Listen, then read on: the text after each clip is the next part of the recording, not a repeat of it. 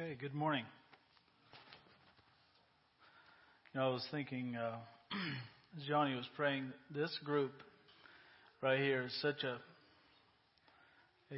beautiful, refreshing change from the big bad world we live in.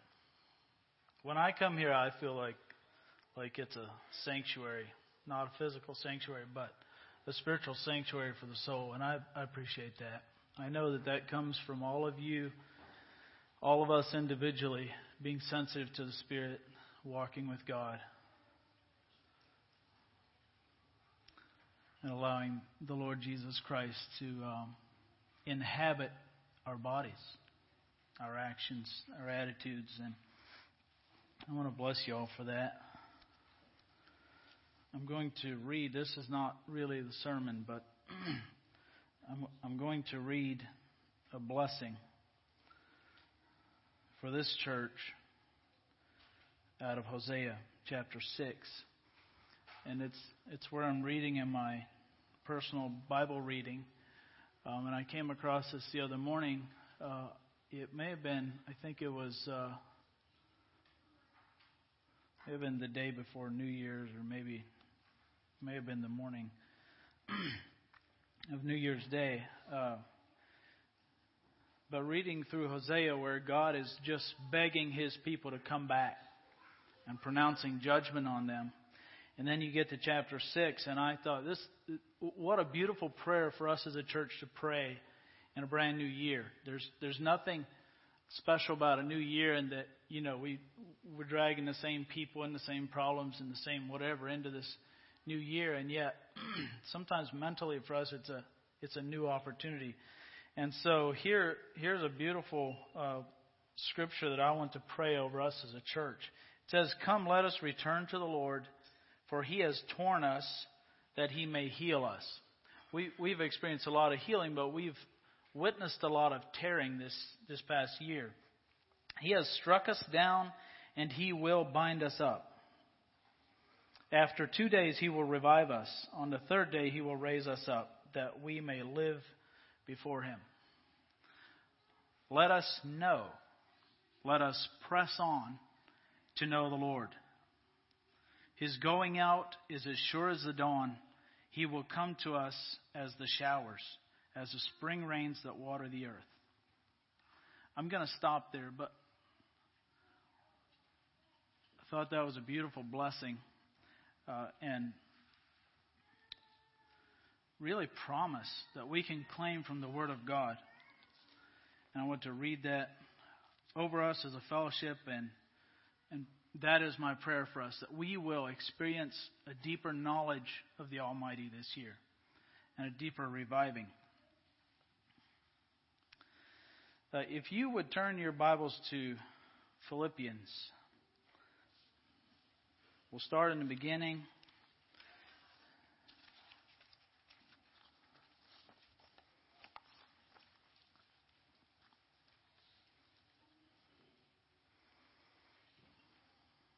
I shared a few weeks ago that following the election and the politics of our country right now, and even the politics of the world, being somewhat disturbed by all the things that are going on around us, God brought me to a place, it's probably been a month or two ago, where I realized that really my focus was in the wrong place. My focus was on God doing something within the government that would pave a way for the church, and that's not the way God has designed it. God has designed for the church to pave the way for society, and so I've been thinking about that a lot. I've been thinking about that, what that may mean. I've been thinking about, I think there's a good chance that we may be losing more of the freedoms that we have known in this coming year, as far as politically, socially, and all of that. And it's really brought me to look at myself and, I guess, take inventory of where my confidence is, where my rest is, and what I'm looking to for security. And every time that God forces us to take inventory, it's a good thing. Every crisis that we face is an opportunity to take inventory of what's inside.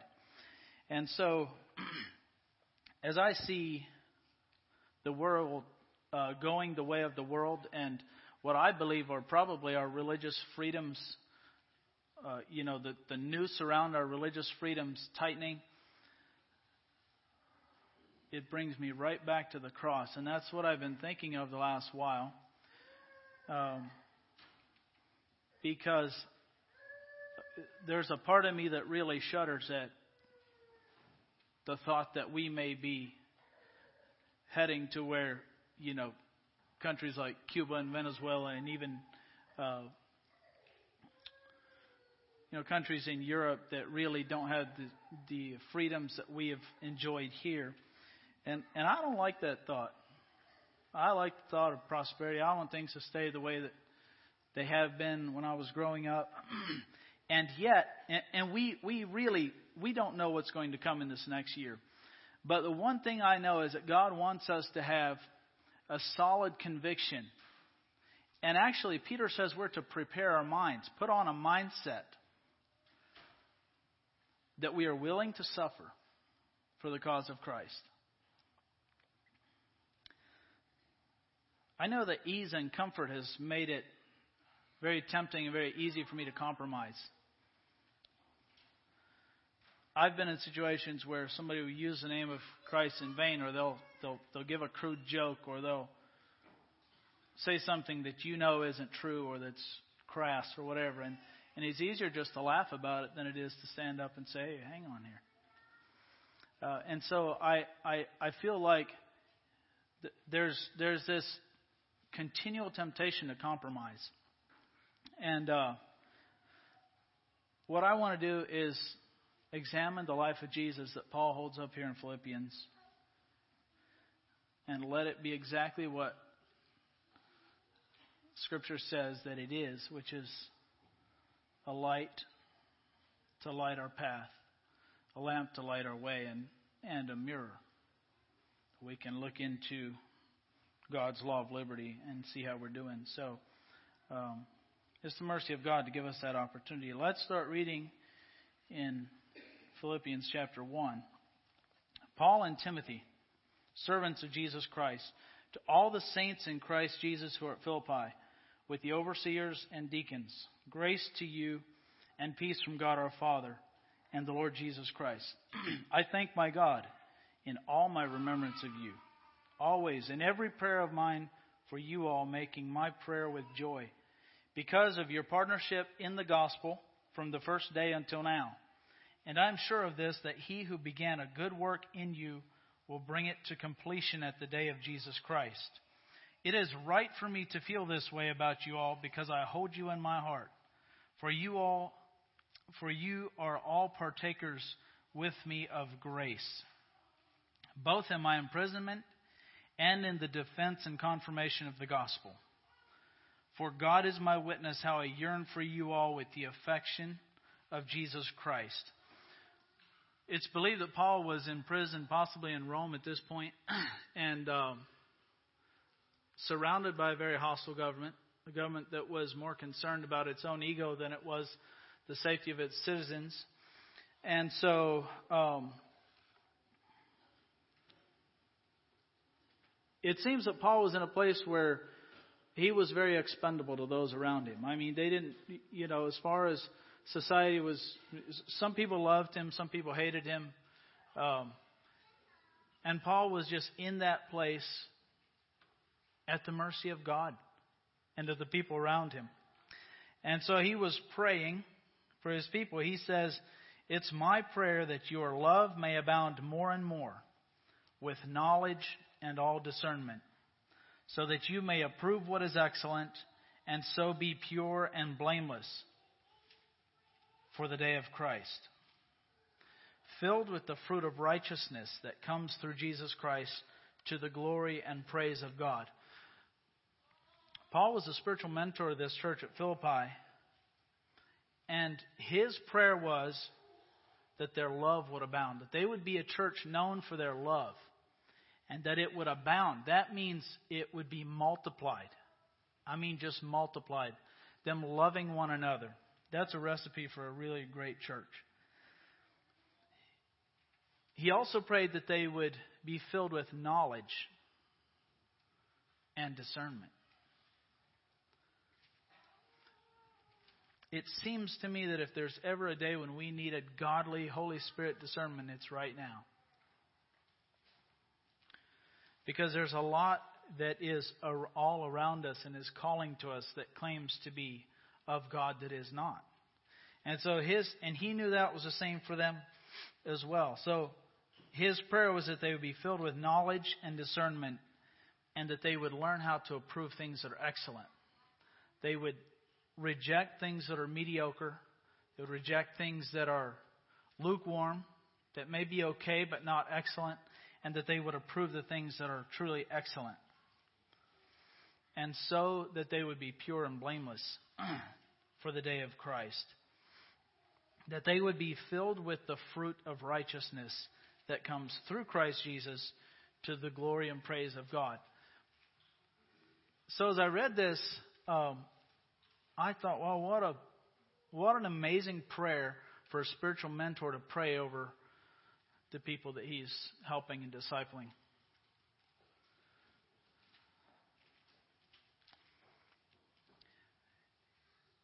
How do we get to that place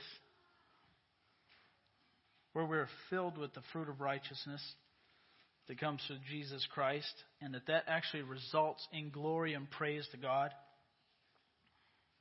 Not just something that I've drummed up. I mean, I'm talking genuine glory and praise that goes out to the name of the Father because of the fruit of my life.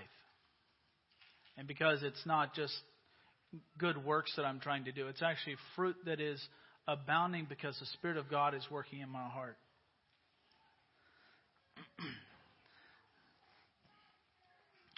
I want you to know, brothers, I'm in verse 12, that what has happened to me has really served to advance the gospel, so that it has become known throughout the whole imperial guard and to all the rest that my imprisonment is for Christ. And most of the brothers, having become confident in the Lord by my imprisonment, are much more bold to speak the word without fear. So he's saying my imprisonment actually gave the other brothers in the church, most of them, didn't sound like it was quite all of them, but most of them, it actually worked in them a boldness so that they were more bold to speak the word without fear than they had been before. Some indeed preach Christ from envy and rivalry, but others from goodwill. The latter do it out of love, knowing that I am put here for the defense of the gospel. The former proclaim Christ out of selfish ambition, not sincerely, but thinking to afflict me in my imprisonment. What then? Only that in every way, whether in pretense or in truth, Christ is proclaimed, and in that I rejoice. Yes, and I will rejoice, for I know that through your prayers and the help of the Spirit of Jesus Christ, this will turn out for my deliverance. As it is my eager expectation and hope that I will not be at all ashamed, but that with full courage, now as always, Christ will be honored in my body, whether by life or by death. For to me to live is Christ, and to die is gain. If I am to live in the flesh, that means fruitful labor for me. Yet I shall choose, I cannot tell. Yet which I shall choose, I cannot tell, he says. I am hard pressed between the two. My desire is to depart and be with the Lord, for that is better. But to remain in the flesh is more necessary on your account. Convinced of this, I know that I will remain and continue with you all for your progress and joy in the faith, so that in me you may have ample cause to glory in Christ Jesus because of my coming to you again. Only let your manner of life be worthy of the gospel of Christ, so that whether I come and see you or am absent, I may hear of you that you are standing firm in one spirit, with one mind, striving side by side for the faith of the gospel, and not frightened in anything by your opponents. This is a clear sign to them of their destruction, but of your salvation, and that from God, For it has been granted to you that for the sake of Christ you should not only believe in him, but also suffer for his sake, engaged in the same conflict that you saw I had, and now hear that I still have. Paul, as a mentor, is inviting the church and reminding them that it is a gift of God that they have been called to suffer.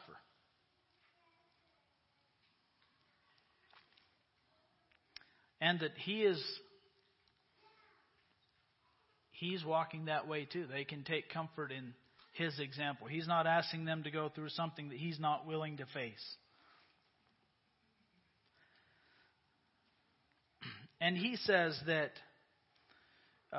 to your opponents, the fact that you're not frightened about bearing the cross, to your opponents, it's a clear sign to them of their own destruction, but of your salvation. And one of the things that is so interesting to me is that once you have nothing to lose, you're unstoppable. You are unstoppable. When we come to the place that we have nothing that we're holding on to, nothing that we're afraid to lose or that we're not willing to lose, we are really unstoppable.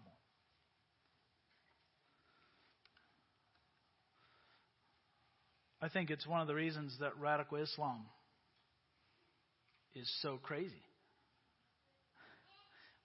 I mean, it seems like once those people have nothing to lose, you can't scare them into behaving themselves. The earlier church was the same way. They weren't afraid of persecution, prison, whatever it was. They were so convinced that this was God's path for them and they were on the winning side, that they were literally unstoppable. And it created a lot of panic for some of their leaders. And so Paul is just reminding them that this is what we're called to. And I'm here suffering for you. It's helping to make you bold, he said, or I'm here suffering for the cause of Christ. Don't be afraid. He's just reminding them that this is actually a gift of God that you get to share in his sufferings. And today, if there's one thing that I would like for us to see in the Word of God today, is that we do not have to be afraid.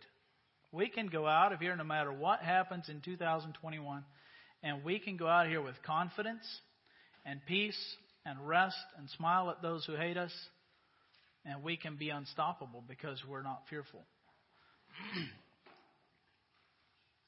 And so Paul says to them, these are my words, but in case this looks a little intimidating, and it does. I mean, it is intimidating to me to think of living through the persecution that the early church lived through. And so Paul encourages them with the life of Jesus Christ in chapter 2. And I want to read probably the entire chapter. He says, so if there is any encouragement in Christ. Well, is there? Do you find encouragement in Christ? I mean, there should be. I mean, there's days that I wake up and that I'm not really encouraged about anything.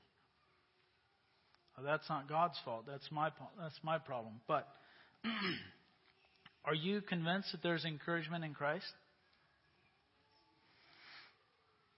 He says, if there is any encouragement in Christ, any comfort from love, any participation in the Spirit, any affection and sympathy, complete my joy by being of the same mind, having the same love, being in full accord and of one mind. Do nothing from selfish ambition or conceit, but in humility count others more significant than yourselves. Let each of you look not only to his own interests, but also to the interests of others. He's giving them some practical advice, not necessarily how to suffer persecution, but how to live with one another in peace within the church.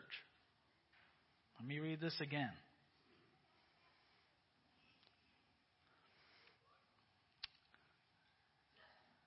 He says, complete my joy by being of the same mind, having the same goals, having the same love, being in full accord and of one mind. That's unity. It's not necessarily uniformity. It's unity in goals and pursuits. Do nothing from selfish ambition or conceit.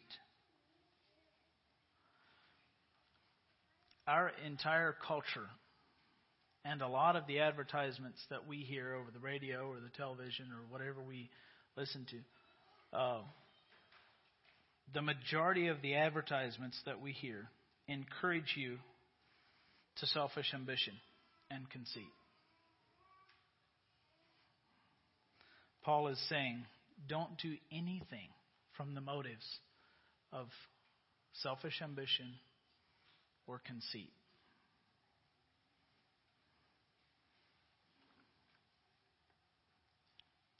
But in humility, count others more significant than yourselves.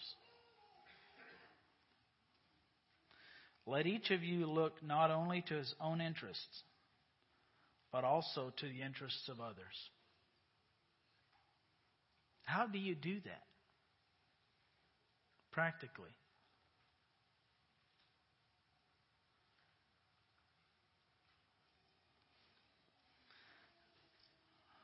Lest we be overwhelmed by commandments, I want to just move in here and say that God is so kind to come and be a forerunner for us. And the next few verses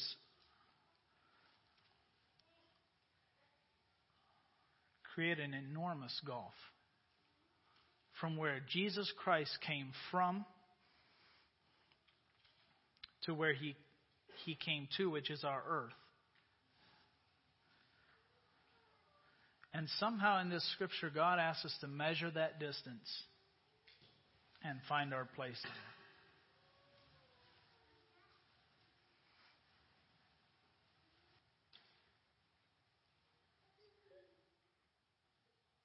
Is that up here? I didn't do it.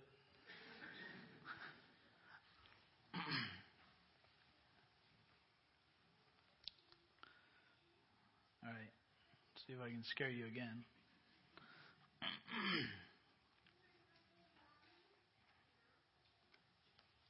What I love about Jesus is that he says, here's how you do it. And he shows us. The life of Jesus Christ was one big demonstration of the mind and heart of the Father. And then he voluntarily takes the cross first, and then he says, now come and follow me. I did it, you can do it. So Paul says, have this mind among yourselves, which is yours in Christ Jesus. In other words, this mindset that I'm about to talk about belongs to you as you abide in Christ Jesus. And by the way, it's the only way that you can have this mindset is by abiding in Christ. It is not naturally possible for you to have this mindset that we're getting ready to read outside of abiding in Christ. And so what Jesus invites us to, what Paul is inviting the Philippians to, is to be partakers of this mindset through the avenue of abiding in Jesus Christ. It says, who though he was in the form of God, and he did not count equality with God a thing to be grasped. Though he was in the form of God, he didn't consider that his equality with God was something that he should tightly hang on to. I'm going to be honest. There are things in my life that I want to hang on to. Whether it's my safety, my security, financially, physically, my reputation. There are things that are hard to relinquish. And yet Jesus says, come here, I'm going to show you how to do this. He was in the form of God, yet he did not count equality with God something to hang on to. But he emptied himself. Not only did he allow humanity and the wretchedness of this world to to empty him and to burn him out and to deplete him. He voluntarily emptied himself. He proactively emptied himself by taking the form of a servant.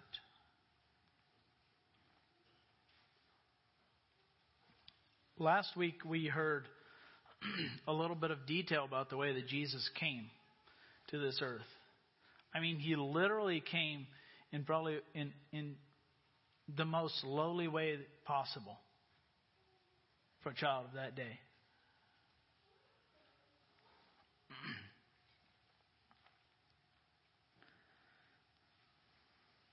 He emptied himself on purpose, intentionally, by taking the form of a servant, being born in the likeness of men, and being found in human form, he humbled himself by becoming obedient to the point of death.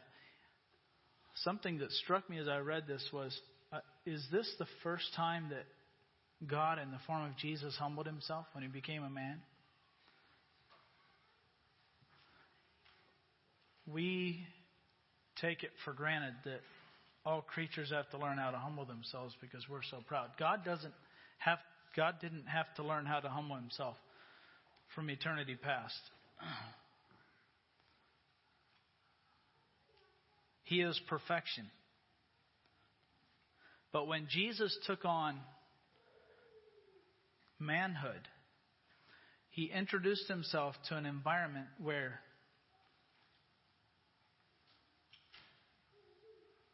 if my understanding on this is right, where he actually had to combat pride and choose humility. We don't know anything different. I mean, that's the way we came out.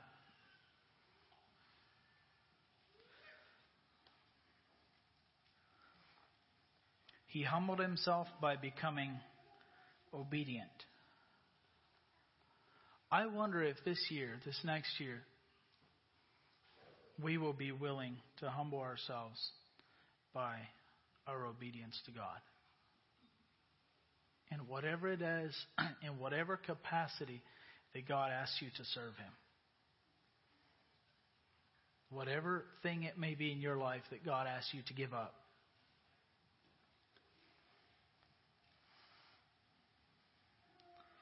So our obedience is a product of our humility.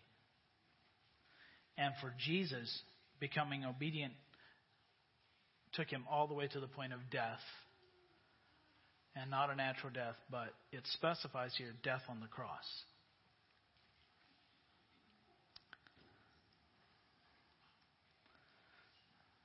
God is not simply, in the scripture, bringing us to a miserable end.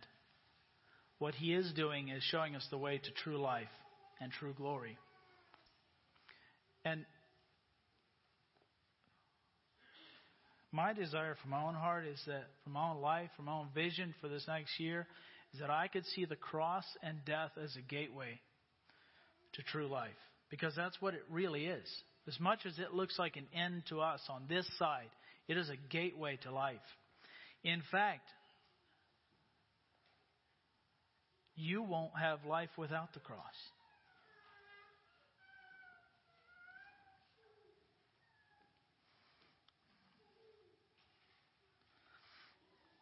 The Bible says that because of Jesus humbling himself, becoming obedient to the point of death, even the death on the cross, therefore, because of that, God has highly exalted him and bestowed on him the name that is above every name, so that at the name of Jesus every knee should bow in heaven and on earth and under the earth, and every tongue confess that Jesus Christ is Lord, to the glory of God. To the glory of God the Father. So as I hear sometimes people cursing God and hating on God and taking the Lord's name in vain, it is astounding to me to realize that same tongue, every tongue, is going to confess that Jesus Christ is Lord. And it's not going to be in a mocking way. It's going to glorify God the Father. And every knee is going to bow. And so that is our future. Our future is that we through death now, through death to the flesh, through death to self, through being willing to give up everything for the cause of Christ in this life, God offers us a gateway into life. Jesus said, whoever tries to protect his life, whoever loves his life, whoever hangs on, whoever counts it a thing to be grasped, is going to lose it. But whoever is willing to lose it for the sake of Jesus Christ and the gospel, he is going to find it.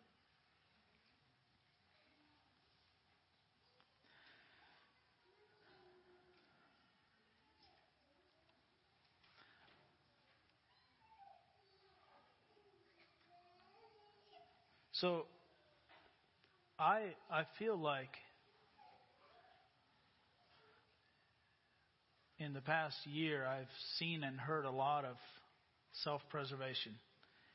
And it's come out of my own mouth and my own life. I've just heard a lot about rights. Rights as Americans, the Constitution and how that should protect me and where to invest my money, how I can keep it safe, not that I have a lot, but, that seems to be a big conversation for young men in my stage of life because they're wanting to build up a security. And we are bombarded with advice, and I mean bombarded with advice about what's right and good to do. And I would like to remind us this morning that the only safe thing is to die, to give it up for the cause of Christ. The only safe investment, which is, if it's money, time, whatever it is to put it back into the kingdom of God, where Jesus said you're going to lay up treasure in heaven where it can't be corrupted or cankered or eaten up or stolen or destroyed. We actually get the opportunity to take physical things, time, money, resources, abilities that God has given you, and invest it in an investment where it cannot fail. There's no other place other than the kingdom of God where you have that opportunity, that kind of investment opportunity. But you do through the cross.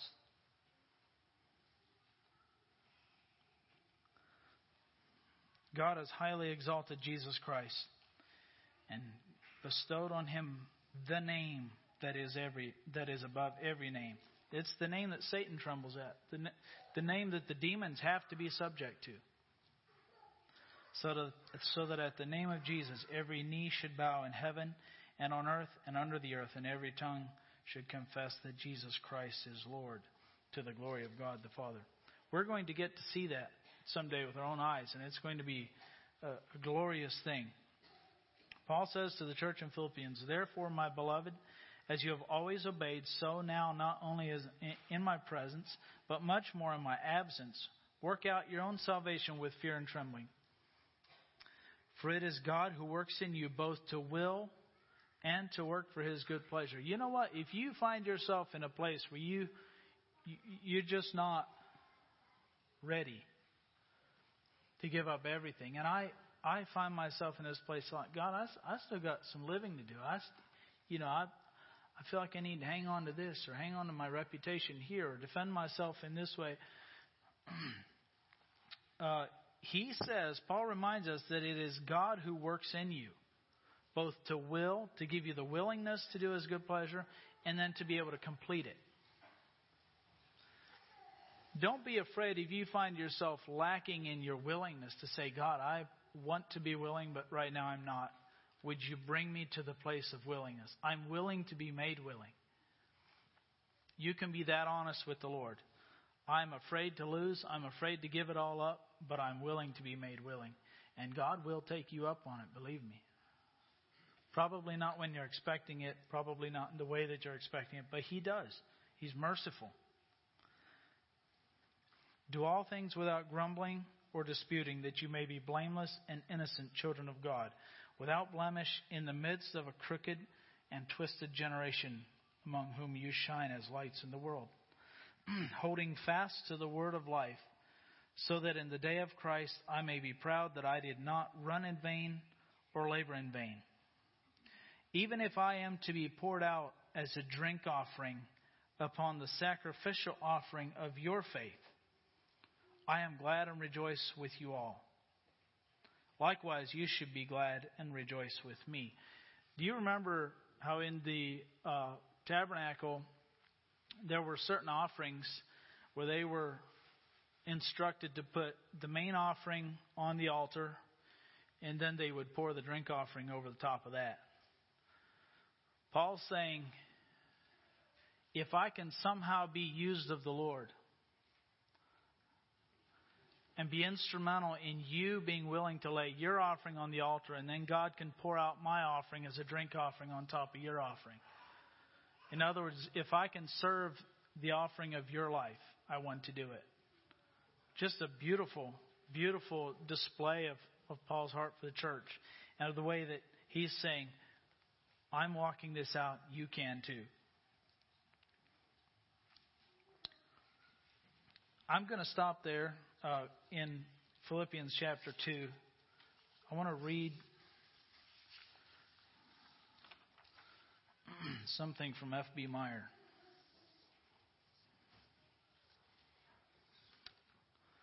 He says, and I quote, "There was no other way to the glory than Calvary and the grave." If Jesus' love for man was to bear much fruit, he must fall into the ground and die. Death is the only way to saviorship. Death is the only cure of loneliness and the necessary price of fruitfulness. End of quote. Jesus does not ask us to give up to make us miserable. He doesn't ask us to surrender and come under the obedience of the cross to make us miserable. He does it because he knows that it's the only pathway to life.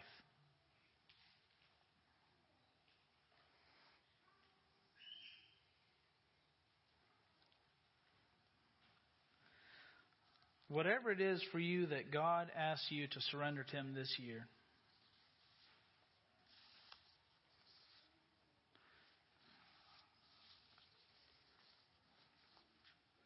I want you to know that it is because God wants to produce abundant life in your life and producing forth for the church and the world to be fed from it. Jesus said that the hour is come that the Son of Man should be glorified. Verily, verily, I say unto you, except a corn of wheat fall into the ground and die, it abides alone. But if it die, it bringeth forth much fruit. He that loves his life shall lose it, and he that hates his life in this world shall keep it unto eternal life. If any man serve me, let him follow me. And where I am, there shall also my servant be. If any man serve me, him will my Father honor. We don't serve God for the honor, but he has promised that he will give it. Let's pray. Jesus, we just want to say thank you for coming here, being our forerunner.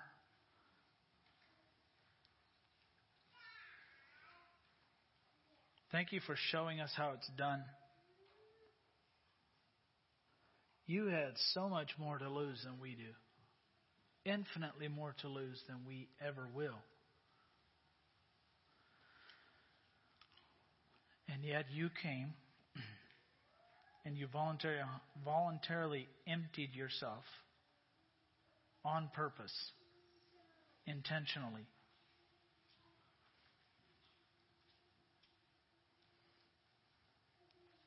You emptied yourself by being born into this miserable world and coming to a place where you could identify with all of the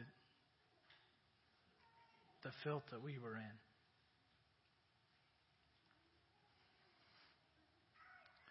Father, you humbled yourself by becoming obedient. Even though you didn't feel like it, you were obedient. And your obedience led you all the way down so low that you died as a criminal.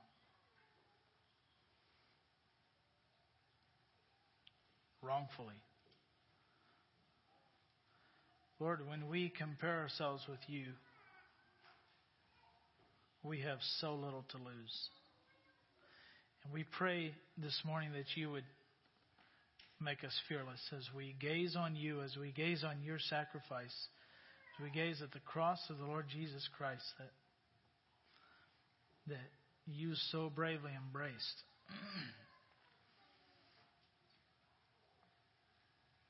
What in the world is it that we have to hang on to, Lord? Thank you for showing us how it's done.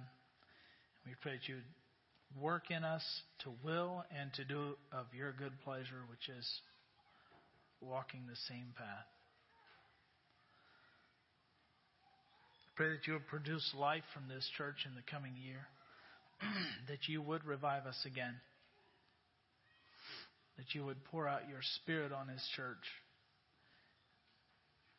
that people from our community would come to see the glory of the Lord.